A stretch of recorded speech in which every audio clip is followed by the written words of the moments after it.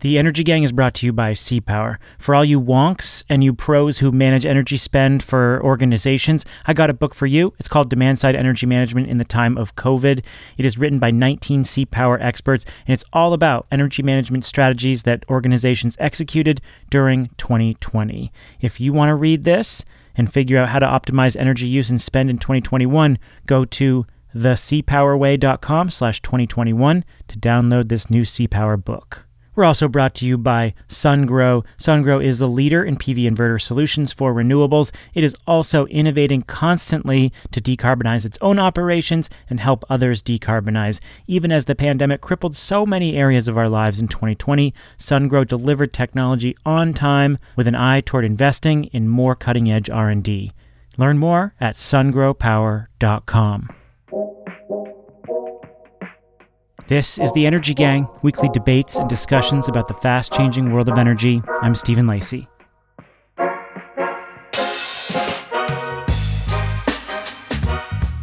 This week, the nuts and bolts of climate policy. With a $2 trillion COVID relief package under his belt, Biden looks to the next few $1 trillion in spending, much of it devoted to building clean energy, hardening the electric grid, installing electric car chargers, and updating roads and bridges.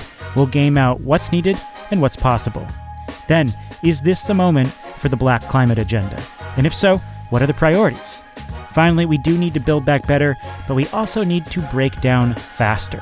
How will pressure campaigns over new fossil fuel infrastructure play out in the next 4 years? My co-host is Catherine Hamilton. She's there in Arlington, Virginia. Catherine, how are you? I'm great. It's pouring outside, which we actually need rain. But it may be gray outside, but it is sunny in our podcasting space because of the great co-host we have today. And we will get to our co-host. Catherine is the co-founder and chair of 38 Nurse Solutions. I always wondered about your title, Catherine, chair. How did you come up with the title chair? I don't know. I sit in a chair all day. You didn't want to be chief visionary officer? Or? Yeah, actually, my managing partner, Isaac, gave me that title, so we should ask him. Tamara, what creative titles would you give yourself if you could? I usually go by EnviroWench or Mistress of All Things Climate, The Enforcer, depending on whether it's Wednesday or Friday. But, you know, it just depends.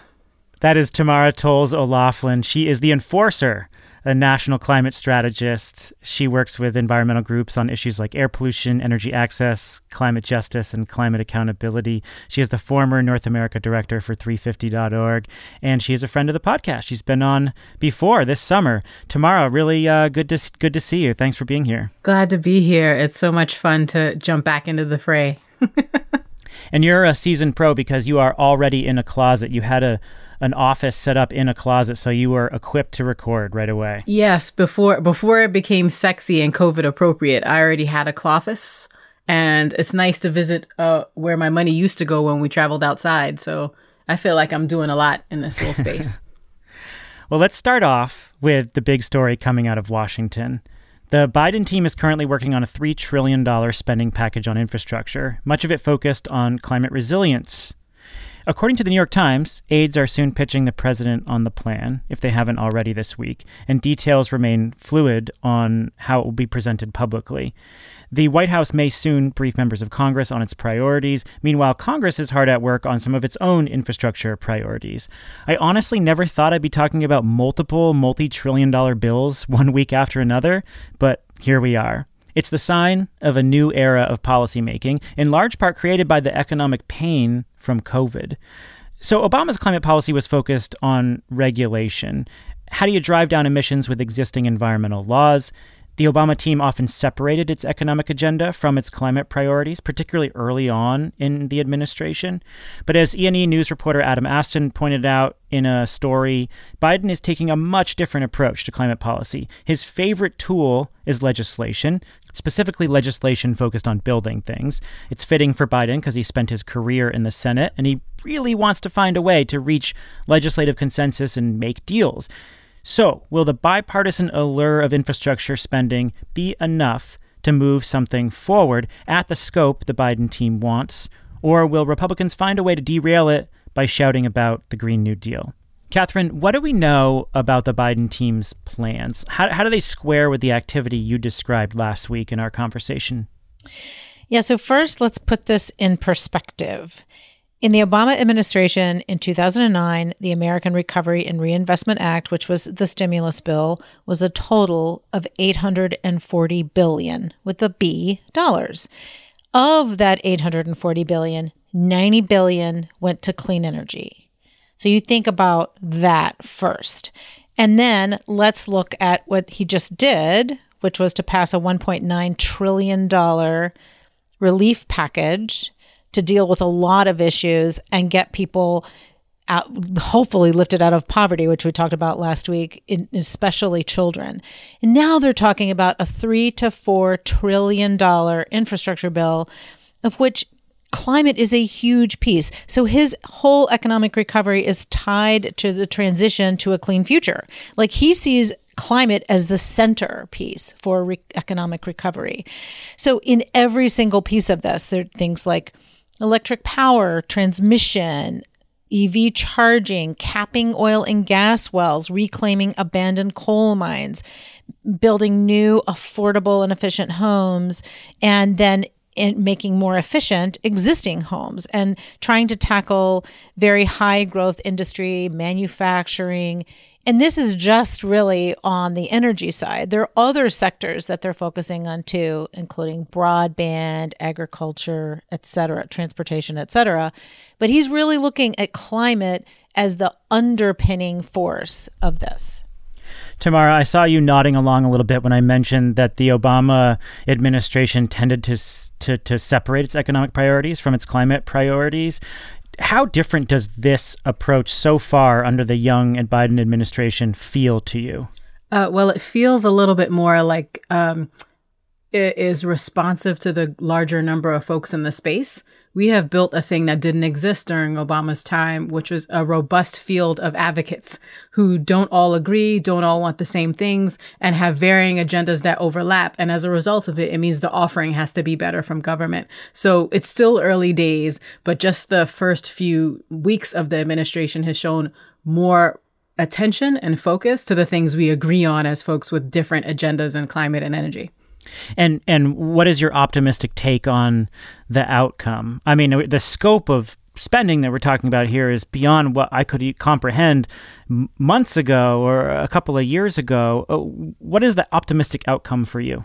Well, I think we've dispensed with the illusion that money is everything, or that we don't just print it. So I think some of it is that we have a better grip on the economics. I actually think that came from the last administration's display of how much money falls out of the government in the middle of a crisis. And so that created a jarring new view. It used to be called the Overton window. People's sense of possibility got expanded. So the optimistic view is that hopefully with less instincts towards finding consensus and making hay with folks who don't want to make hay with the agenda that saves the planet, I feel like this administration is moving forward with a firm grip on the reality of climate and an interest in enough consensus to make it happen. So, Catherine, this could be anywhere from a $2 trillion proposal to a $4 trillion proposal, and trillions of dollars will be specifically devoted to climate-resilient infrastructure or a build-out of clean energy, as you outlined. At what point does this clash with reality, right? Like if the Biden team comes out, they brief members of Congress. I mean, at what stage should we start to see this clashing with the reality of politics or get whittled down? Help us understand how this starts to march forward. Yeah, and I guess you have to understand your definition of reality too. So there is that. So it already is. One thing that the president and Congress too, and I would just say that the House and Senate majorities and the president are aligned on wanting to move forward in this way. Congress wants him to be successful. They want to take things home to their people who voted them there. And the Republicans are not there to play. I'll give you a couple of examples. In this week's House Ways and Means Committee, every member was supposed to the committee bring their priorities on tax. So what would you like to see in the tax code as we put together a tax package? Now, this is a tax package that's not necessarily in the stimulus bill, although it will probably end up being in that, but it's just on its own. And every committee is trying to do this. Every committee is trying to do what we would call regular order. Let's go through the process. Let's try to get members on both sides of the aisle to weigh in and provide proposals. And the Republicans simply closed their Zoom links and walked out of the meeting. They were not willing to participate. Another example, in the House Energy and Commerce Committee this week, there was a hearing on the LIFT bill, which is LIFT America bill, which is all this great infrastructure. It's healthcare, it's water, it's broadband, it's energy. The Republicans are not interested. So they're not coming to the table at all, which forces a conversation into what can we do without them? And the only thing you can do without them is to go through the reconciliation process, which is the same thing that happened in the previous bill. I mean, we're not there yet, but it certainly looks like it's going to end up being pushed in that direction. Yeah, from the polling that I saw, over 65% of Republicans supported the COVID relief stimulus. Clearly, across the spectrum, people want and need these severely underfunded programs. Meanwhile, Republicans, as they were crafting the details of this bill, were standing up talking about Democrats wanting to take away your Dr. Seuss books. So the question is, are we so firmly implanted in the culture wars, or are Republicans so firmly implanted in the culture wars that they will not participate in this potentially historic bill that their voters really want? Yeah, I feel like it's a huge strategic error on their part, and it's unforced. So I feel like, you want, as a member of Congress, you want to be able to take something home to the people that voted for you and to say, look what I was able to get done.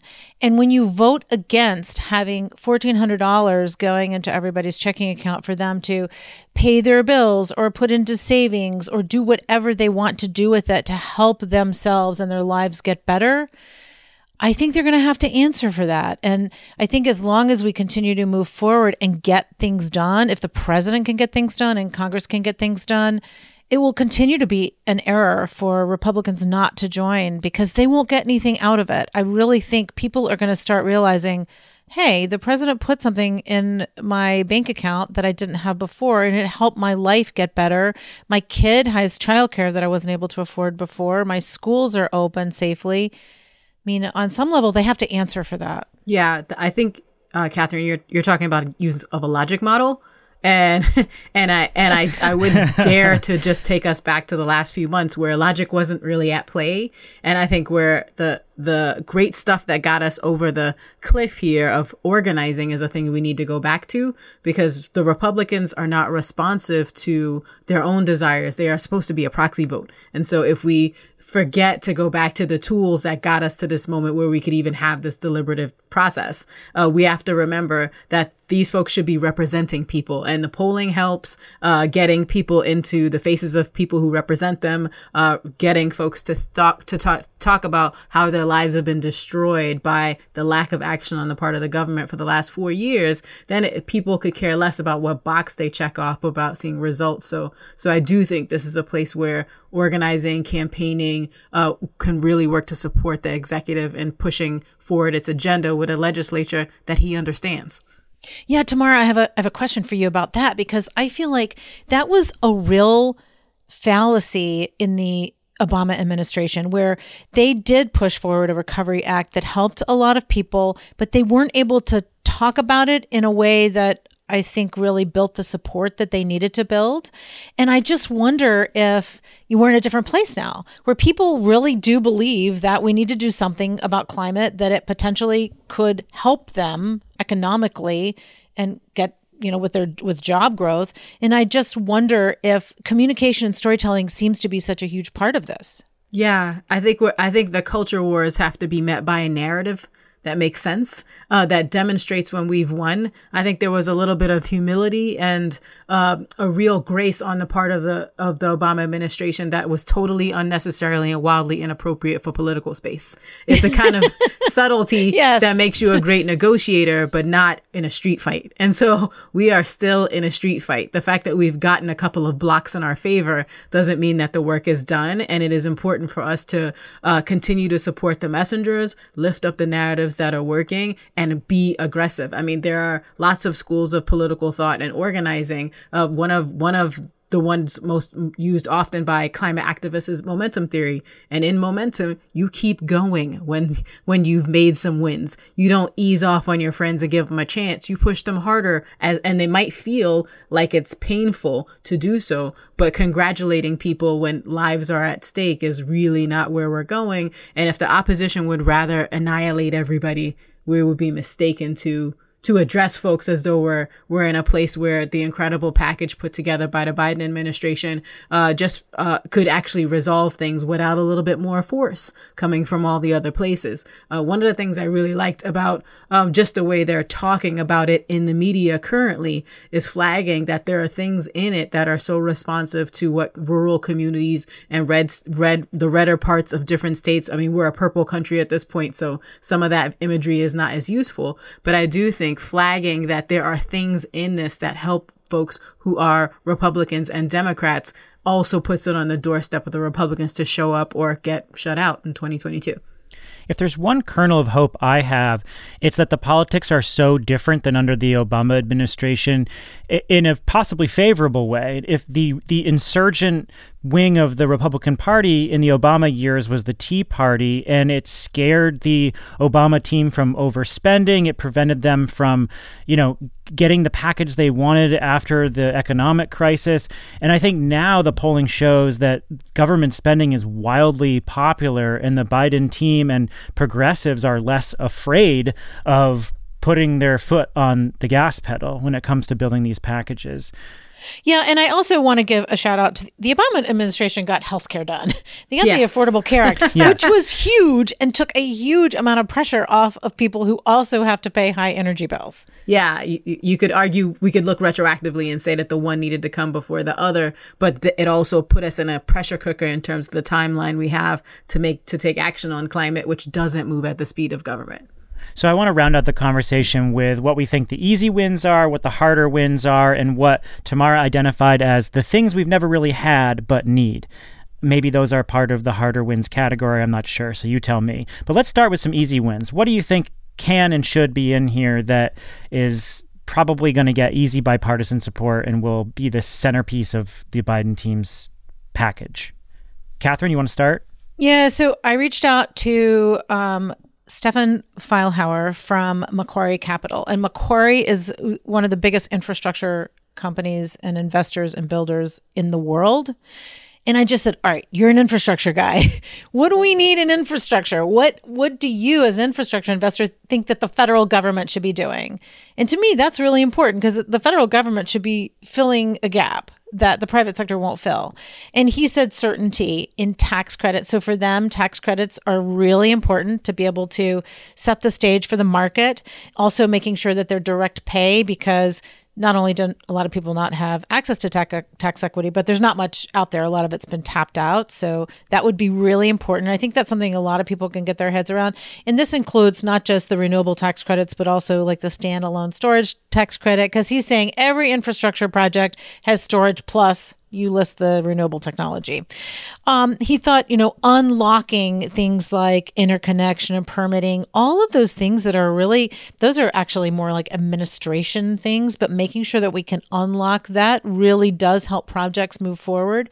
And I think we need to look holistically at not just how do we build better roads and bridges, but how do we use technology that's in the United States. And I think this is why I think manufacturing is going to get a big boost in the stimulus. So how do you get U.S. technology to be able to help us use our infrastructure better? A lot of these companies are doing, for example, building roads, but adding technology that will allow you to kind of future-proof it to make sure you use traffic patterns wisely and not have to just keep building out more and more lanes. So all these technologies that could kind of be coupled. So I think things like that, U.S. manufacturing, that is going to be very popular. Broadband, oh my goodness, there's so many people who don't have access to broadband, both in urban settings that we'll talk about this later that have been redlined, as well as in urban settings. So I think that would be universally appropriate. And I also think a lot of the agriculture provisions are going to be really helpful and well received. Yeah, I think the easy things are things we've already been been doing, things we're used to doing. So roads, bridges, rail lines, some playing around the margins on ports, construction of roads, that stuff is happening. What I would love to avoid seeing are maybe any more road widening bills for the rest of my life or projects doing that. But electric vehicle charging stations will feel sexy and new to folks, and it will happen. Improvements to the grid and hardening, especially in the afterglow of the Arctic blast and how many people were hit by surprise by a lack of a hardened grid. So I do think those things fall in the category of easier to do. And can we please get some transmission ties? We need more transmission so we can move power from where it's produced to where people need it. What about, as you said, Tamara, things we've never really had but need? What are those? Yeah, I think there are conversations around what we mean when we say clean that have been fought over for a really long time. I think when we talk about communities that are moving from wood pellets and stoves and coal, LNG sounds cleaner to them, but because we haven't done the work to present a real set of market influences that could create a robust market for choices. So that's happening in Chicago and the outer boroughs of suburbs of Chicago. So I do think getting on the same page about what's going to get us to where we need to get in the time frame 2030, 2050, there are real benchmarks there around climate, energy, building, housing, transportation. All of that stuff is going to have to be negotiated with some fine granular discussion about what's going where and whose burden that is relative to what's already been cited. And that's going to get tense. The Biden team has pledged to commit 40% of its climate spending to frontline or vulnerable communities, i.e. communities of color mostly, who have been at the front lines of power plant pollution and industrial pollution. So tomorrow, when we think about citing this infrastructure, how do they do it right? So it feels like we are in a semantics conversation when we have to be in an enforcement, employment, deployment conversation. The Justice 40 initiative, led by the White House, really articulated a goal of delivering 40% of the overall benefits of relevant federal investments. There are so many words in there. There are so many descriptors of descriptors that you could drive a Cadillac, as my grandpa would say, through the holes in just that sentence. So 40% of overall benefits. How do you distribute benefits and how do you track that? Relevant federal investments. Who's going to determine whether those are relevant? Disadvantaged communities. Why not environmental justice communities? It's an entire branch of government focused on determining what that word means relative to federal investments, and in tons of community level organizations that have spent their entire life cycles working on defining that appropriately. And then the other piece of the J40 initiative highlights the need to track performance through the establishment of an environmental justice scorecard. But what happens if you fail? So I think that there are as many questions about the really noble concept as how it will be deployed. What does this mean for the Office of Management and Budget? Is this tracked to 40% of money spent? Because 40% of benefits is like trying to put the air back in a tire after it's come out. It's pretty difficult to do anything other than deal with what you've got. So I am excited to see it. I know that it came from real comparisons between the different candidates as they were pushing to come into office. And that demand for 40% was 40% of investments to environmental justice communities.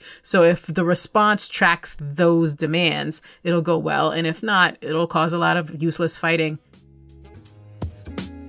We'll be back with plenty more, but first, a word about our supporters of the show. We're brought to you by CPower. CPower's got this book out you've heard us talking about. It's called Demand-Side Energy Management in the Time of COVID. It reveals key energy management strategies that successful organizations executed during the wildest year of this young century. It's authored by 19 CPower experts. They've got a total of more than 300 years of energy experience. It's a must-have resource for any commercial and industrial organization striving to optimize their energy use in 2021. Visit thecpowerway.com/2021 to download this new book. We're also brought to you by SunGrow. SunGrow is the leading global supplier of inverter solutions for renewables and storage. Its focus on R&D and service have allowed it to grow significantly in recent years. In just 2020 alone, SunGrow deployed 5 gigawatts of inverters to North America, and it did it on time and safely. It's also investing a lot in R&D. In fact, it rolled out a new 3.6 megawatt outdoor central inverter, a flexible option for standalone solar projects or solar plus storage. Its massive R&D task force is pushing the boundaries of innovation to deliver practical solutions for cutting-edge solar projects everywhere. To learn more, visit sungrowpower.com. Let's focus now on the growing strength and urgency for the Black climate agenda. Now, I'm not going to lie, like a lot of millennials, I derive a lot of pleasure from fantasizing about real estate on Zillow and Redfin. But I saw a sobering story from Redfin this week, one that once again shows how skewed the system is for people of color. Redfin has a new analysis of 38 major cities showing that homes in former redlined areas face much higher risks of flooding due to climate change. And redlining is, of course, the practice of systematically denying loans to Black and brown communities. And nearly a century after the practice of redlining began, those communities are still suffering the consequences. According to this analysis, homes in areas that were rejected by lenders are much more likely to be in flood-prone areas, not to mention next to power plants, factories, and other industrial sites. For example, in Sacramento, 22% of homes in these formerly redlined areas are facing flood risk versus 12% in green-lined, i.e. mostly white areas of the city. Now, I should say that Redfin itself has been criticized for redlining communities and not providing the same services for Black and brown communities as white communities. So we will just put that out there as well. But still, it's a pretty sobering analysis. And just another example of how the Black climate agenda is driven by urgent economic and public health priorities. So these structural problems, they weren't solutions far beyond a free market price on carbon or just throwing a bunch more wind and solar at the problem. So what are the priorities of the Black climate movement, and how are they strengthened by the current political moment? Tamara, how would you describe the movement itself? Yeah, I would say that it is emerging, it is surfacing, it is distancing itself from the overall climate agenda of the environment, which has explicitly not been in favor of Black lives, Black livelihoods, and Black life. And so I do think some of it is about recognizing that we all want a civilian conservation corps. We all want the end of concentrated area feeding operations. We all want the end of fossil fuel subsidies. But the questions around how we deal with land, who we're speaking about when we talk about the labor force, whether we're weighing all the impacts of infrastructure on communities, including the impacts to water, air, and pre-existing conditions caused by poor environmental degradation and poor actions by environmental organizations aided and abetted by a government with bad facts, that is where the dividing line is. So I actually think environment and climate has an agenda that Black communities can be supportive of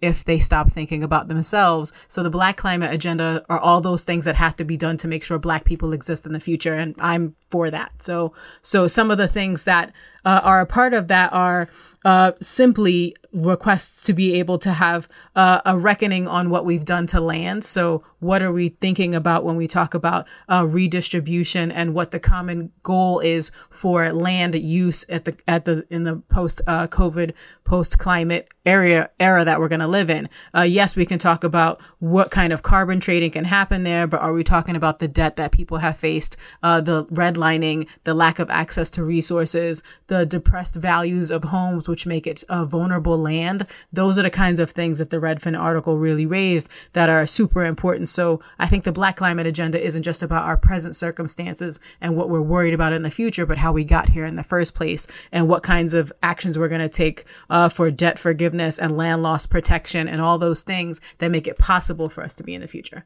We brought you on the show this summer after the death of George Floyd ignited a wave of protests around the country and got the nation talking about race in some new and different ways.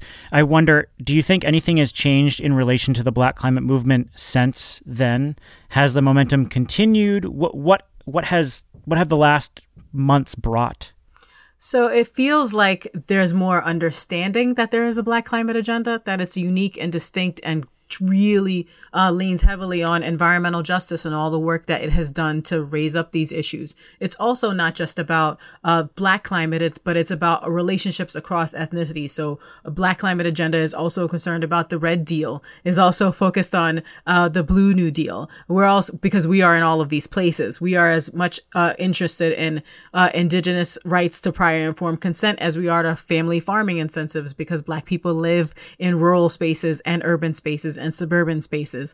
We care about farm worker protections because before it was the current group of folks moving through this land to do this work, it was us. Land and water conservation, carbon sequestration, where trees get planted, farm system reform. Those are all things that help us figure out what our lives are going to be like, the kinds of plans we can make. The concept of coastal wetland restoration is going to mean a lot to so many communities who have lived on the margins, quite literally, of this landmass since we were brought here. So folks in the Gulf South and Louisiana and Texas, and all the wetland areas that are being forced to migrate. We have a lot to say about a good number of these things, and the movement for Black Lives Action that has happened over the last year only brought it in a sharp relief, because it isn't just the arm of the state in the body of police officers and over policing, but really this pressure cooker of being put in places that are not safe for human consumption, where there's filthy air and unclean water and unsafe circumstances, but also losing your land day by day because it's being eroded away as climate change eats away your livelihood, your life, and your land. So I think there's a lot to discuss, and this moment is one where, if we're really smart, we could get it right. It's what's particularly interesting about the Biden administration's approach. Its promise to work on accountability, to make polluters pay, to end subsidies, to work on farm worker supports, and giving out large amounts of money to help debt forgiveness. Those are all encouraging signs, and it wouldn't have been possible without folks getting into the street to say, you can't take our lives. The question is, are we willing to make sure you can't take our lives every day, not just when it ends up on television? Yeah, and this is not just going to be resolved by some funding. I mean, this is trying to reverse decades of disinvestment and keeping people from building wealth that white people were allowed to build. And so there's so many structural issues that have to change, and it's going to take a long time. One really interesting community that is moving forward on this is Evanston, Illinois. One of my husband's best friends is from there, and he's really supportive of this project. It is a municipal reparations effort, and this is trying to change their housing policies and practices and try to reverse the structural discrimination that has existed forever in Evanston, through, realtors steering people to different communities, to all the way to covenants that are now illegal. But what they're trying to do is very creative, which is they're trying to solve a couple of problems in one. One is that disproportionately, Black residents of Evanston are arrested for minor marijuana possession. So they've made recreational marijuana completely legal. And the profits in the sales from recreational marijuana are going to be taxed. And that tax money, which they say is $10 million, is going to go toward these reparations. So they're trying to help on kind of in two different ways. They're doing it in a way that their residents, and the residents are only, it's less than 20% Black, and there are a rising Latino population that is maybe more than that. But, it's a very much of a white and now much more progressive area. It used to be kind of old time Republican. But for years, those communities did not allow people of color to be raised up at all. And this is going to start to do that. And they've had huge amount of support. The only person on the city council that did not support it was a Black woman who said, you need to do more. So that's good. She'll hold her feet to the fire. But they're going to have a $400,000 housing grant program as a first step, giving loans. They're going to have to do lots of programs and initiatives. And it looks like Evanston wants to be a model. Asheville, North Carolina, Amherst, Massachusetts, Iowa City, Iowa, all of these communities are trying to figure out how to do that. So we'll kind of see how this experimentation goes. And how does that intersect with climate reparations? If we're scaling that to a national level, how do you think about that as it intersects with the climate movement? Yeah, I'm glad we got here because I do think the Evanston example is one of many. It feels like a time when reparations are coming to life. We have to test the market somewhere. We've had forms of reparations previously. Just here in North America, efforts by the Duwamish tribe in Seattle to craft voluntary reparations based on decades of litigation against the state of Washington for salmon fishing groundwork. That's a function of us trying it out. People having to pay ground rent to the tribes whose land was unceded. That is another set of experiments. There are several ways to think about how climate reparations can help us respond to the harms of the past, and specifically climate reparations focus on the past emissions, which we're still dealing with, and major polluters who are still hanging on by a thread, and their impacts to the lives of vulnerable folks. So this opens up a door for every kind of program and experiment that we're going to have to try to deal with past harms and correct the lack of options being given to communities who have been forced to swallow the decision to make money over protecting people from harm from coal, oil, and gas. So I do think it's a really great moment to start to talk about it. I think we're going to have to see more experiments like these, especially around what people have been put into the carceral state because of things that used to be crimes. And as those things stop being crimes, what does that mean for folks who have been put out of the workforce,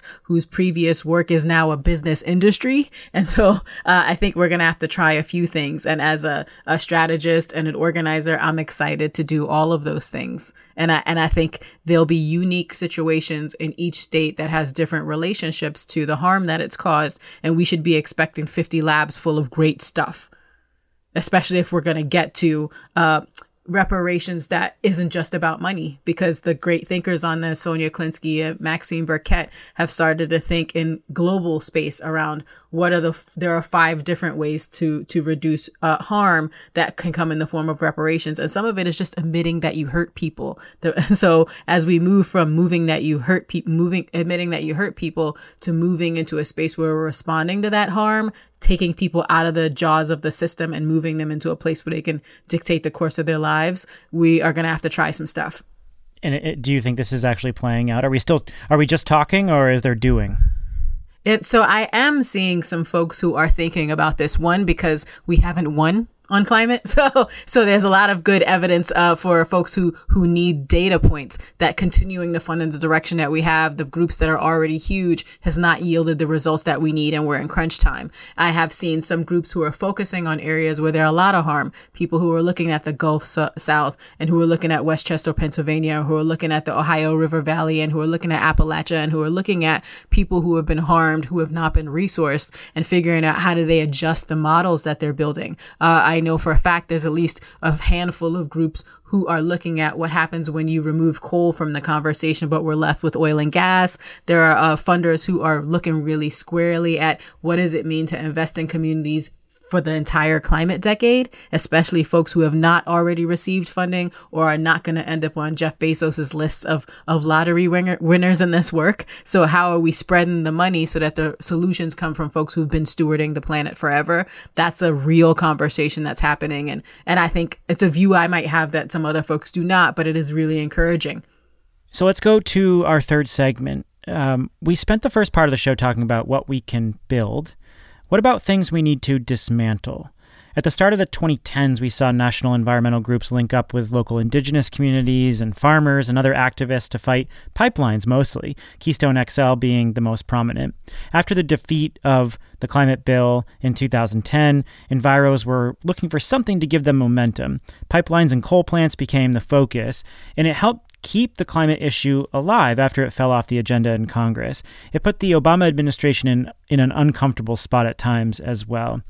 The movement also coincided with the Do the Math campaign from Bill McKibben and 350.org, Tamara's former organization, that clearly outlined the gross disparity between how much carbon we can afford to put in the atmosphere under a 1.5 degree or even 2 degree warming scenario and how much is actually planned by fossil fuel companies. And I can remember reading Bill McKibben's piece in Rolling Stone and going to the Do the Math tour, the live shows that they did, and having a new appreciation for the urgency of the problem. It really wasn't about just building a bunch more renewable energy. There were much deeper structural infrastructure issues with tearing down or preventing new fossil fuel development from taking place.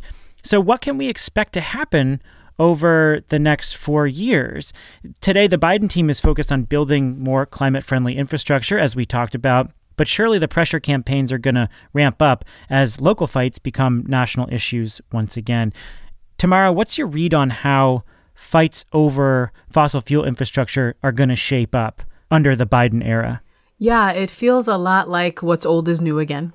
A lot of the folks who are currently in the advocacy space, at least the ones who are closest to the microphones, this might be their first or second cycle in the work. We're going to have to see more integration across the multi-generational groupings of folks who've been focused on this. And with lessons learned, yay, we got KXL on day one or just about, which is what we demanded. But what about line 3, line 5? What about the folks fighting across the border and for TMX to go away? And so I do think that one thing that the community is very focused on is ending individual or what we call whack-a-mole fights, where we stop ACP but worry about MVP. Like these different fights feel like relatives to me, because there's things that we have to pick up again and again when we've beaten a permit, but we need to deal with something else, which really has me excited about focusing on things that matter domestically, but also have a tie to where the work is headed. And the work is global. There are no more reasons to have a strictly domestic focus on what our climate policy has to look like. And it feels like in all the rooms that I'm in, people are focused on what will make sense in our domestic climate agenda that translates to real emissions and lack of harm and harm reduction in the global sense. And that work is the work of the Fossil Fuel Non-Proliferation Treaty, of having real conversations about debt forgiveness in the global space as a set of trades to respond to harms that different countries are going to face. And when I say that I'm talking about the treaty, what I'm talking about is developing a global registry of all the stranded assets that is open to everyone across where we are, to move China and India and the US at the same time, really starting to dig in on what that harm means, because if we don't have a list of stranded assets, we will become stranded assets. So thinking about global solutions in the literal sense and what kind of benefits we reap from doing that work here domestically, no longer asking the president to pick line 3 or to pick line 5 or to pick Dakota Access Pipeline, but to say, what is your stance on all of these things? What does the just transition actually look like? And what are the steps we're going to take to get there? And Catherine, do you expect that as that messaging becomes more cohesive and we link together all these individual projects into one framework to put pressure on the Biden administration, do you think activists will be successful? Will the Biden team feel the pressure? How do you imagine this playing out? Yeah, I mean, first, just the understanding that we are overdrawn.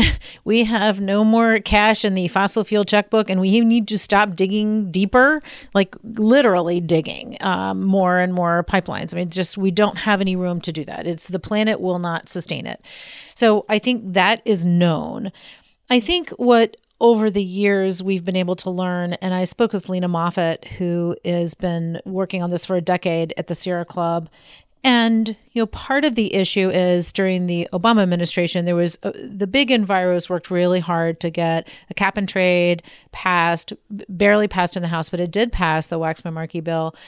But what didn't happen was the linkage and the coming together of all the people who've been working for decades to try to protect their own lands with those larger groups. And I think as long as if we can make sure that the large environmental entities and those funders that we've been talking about are on the same page as the frontline communities, the people on the ground who are really becoming activated. And we have many, many more youth who are becoming more activated. Tamara can certainly speak to that. That if we're all on the same page with that, I think we can get a lot done.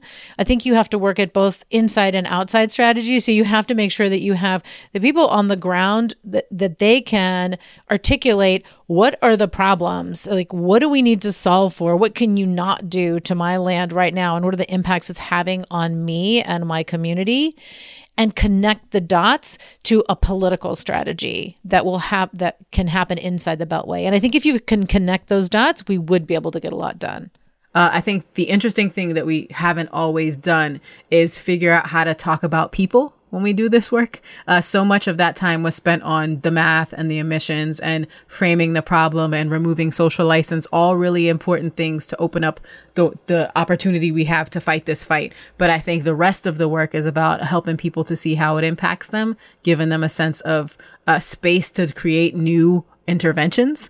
I actually think doing work on the ground that focuses on jobs, infrastructure, and human health with an emphasis on human health is going to be a new way of working for all of these solutions. It is really important for us to talk about line 3 because it is about yet another permit. It is about psychosocial stress, but it's also about the removal of access to water and the ability to grow rice, right? So like if we talk about those things, growing rice, having water, living on your land in a pandemic world, people are really clear on why that's important because we don't have the same illusions about our safety that we had 2 years ago.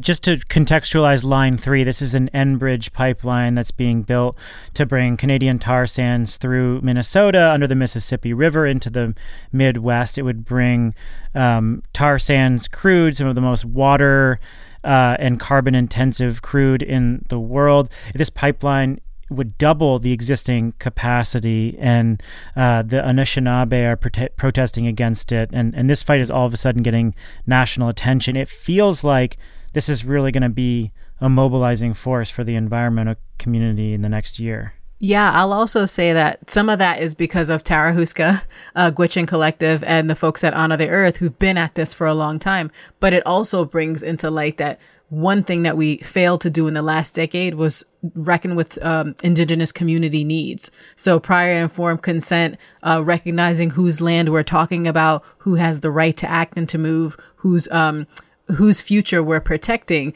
That is a thing that did not happen in the work previously. I think we might have taken a little longer than we should have to develop the narrative stories and optics about all the ways people are being harmed.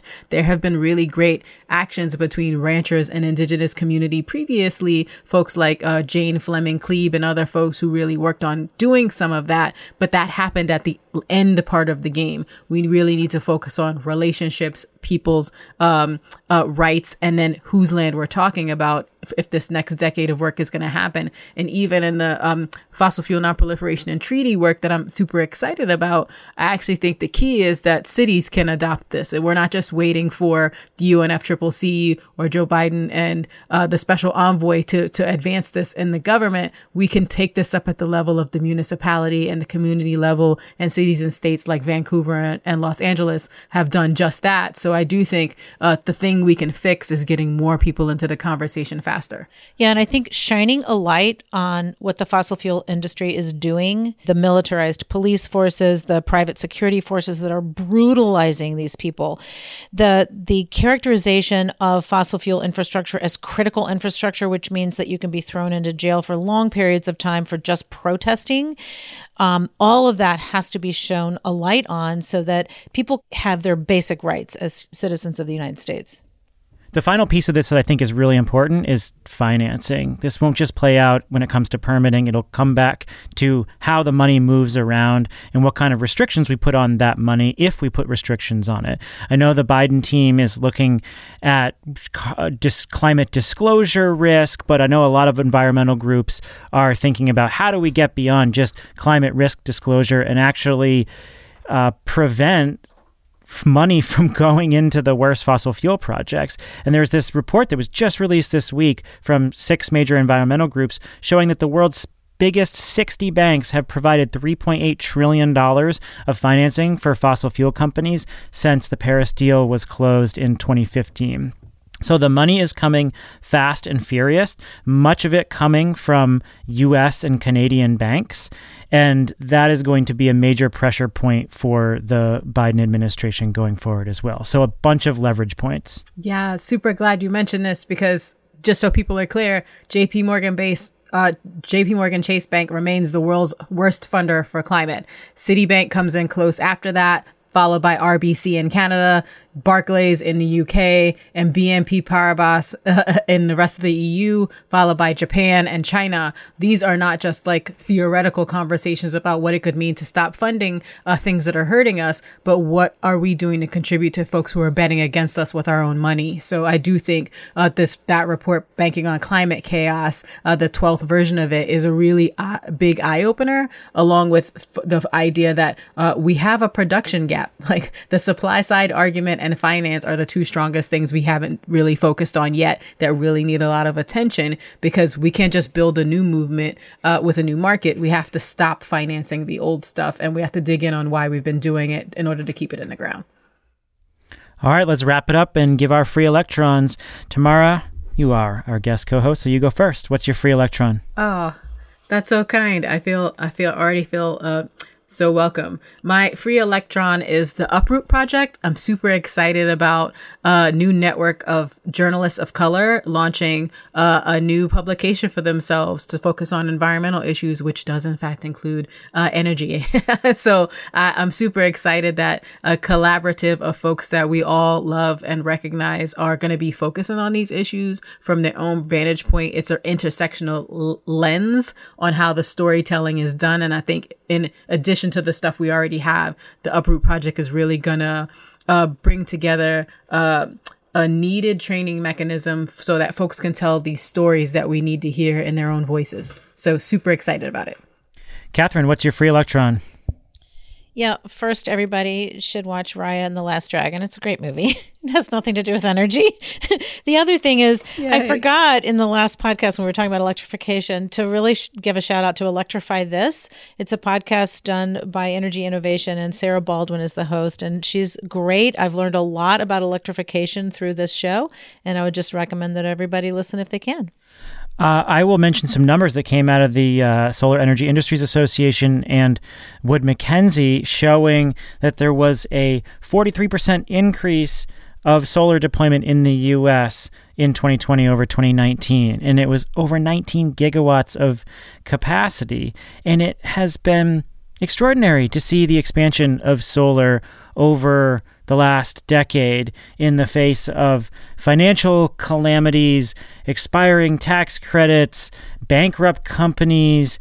This is an industry that is extraordinarily resilient, even when a lot of other industries were shutting down throughout 2020. And obviously this is due to public policy support, but also because of dropping costs and ultra-sophisticated business models and ever-expanding consumer demand. So it's quite a thing to behold. And going into the Biden era, it feels like solar and other renewables are more unstoppable than ever. I have one last thing to say. I know, April 14th, I forgot to mention this. Tomorrow you have a town hall, the first 100 days town hall with Climate Nexus on April 14th. How can people find out more about that? Yeah, just want to thank you for reminding me of that. In my ample free time, I'm always working on something. So this is 100 Days Town Hall. It's called the People's Town Hall. It'll be virtual. There's a Bitly that you can register on. I guess I can share it with you. We're going to have a great moderated panel and a town hall full of questions from folks focused on climate, energy, and agricultural issues in different regions in the U.S. And we're teeing this up just before Earth Day for a reason, so we hope that you will join us. That's Tamara Tolles O'Loughlin. Tamara is a national climate strategist. She works on a variety of issues. And Catherine Hamilton is my regular co-host. Thanks a lot for being here. As usual, you can give us a rating and review on Apple Podcasts. Find us on Spotify, Apple, Google Podcasts, or wherever you get your shows. And pass a link out there on social media. It's still really valuable. If you've got a friend, a colleague, a family member, someone who you think should listen to this show and can benefit from it, go ahead and send that to them. Thanks a lot for listening to the show. We will catch you next week.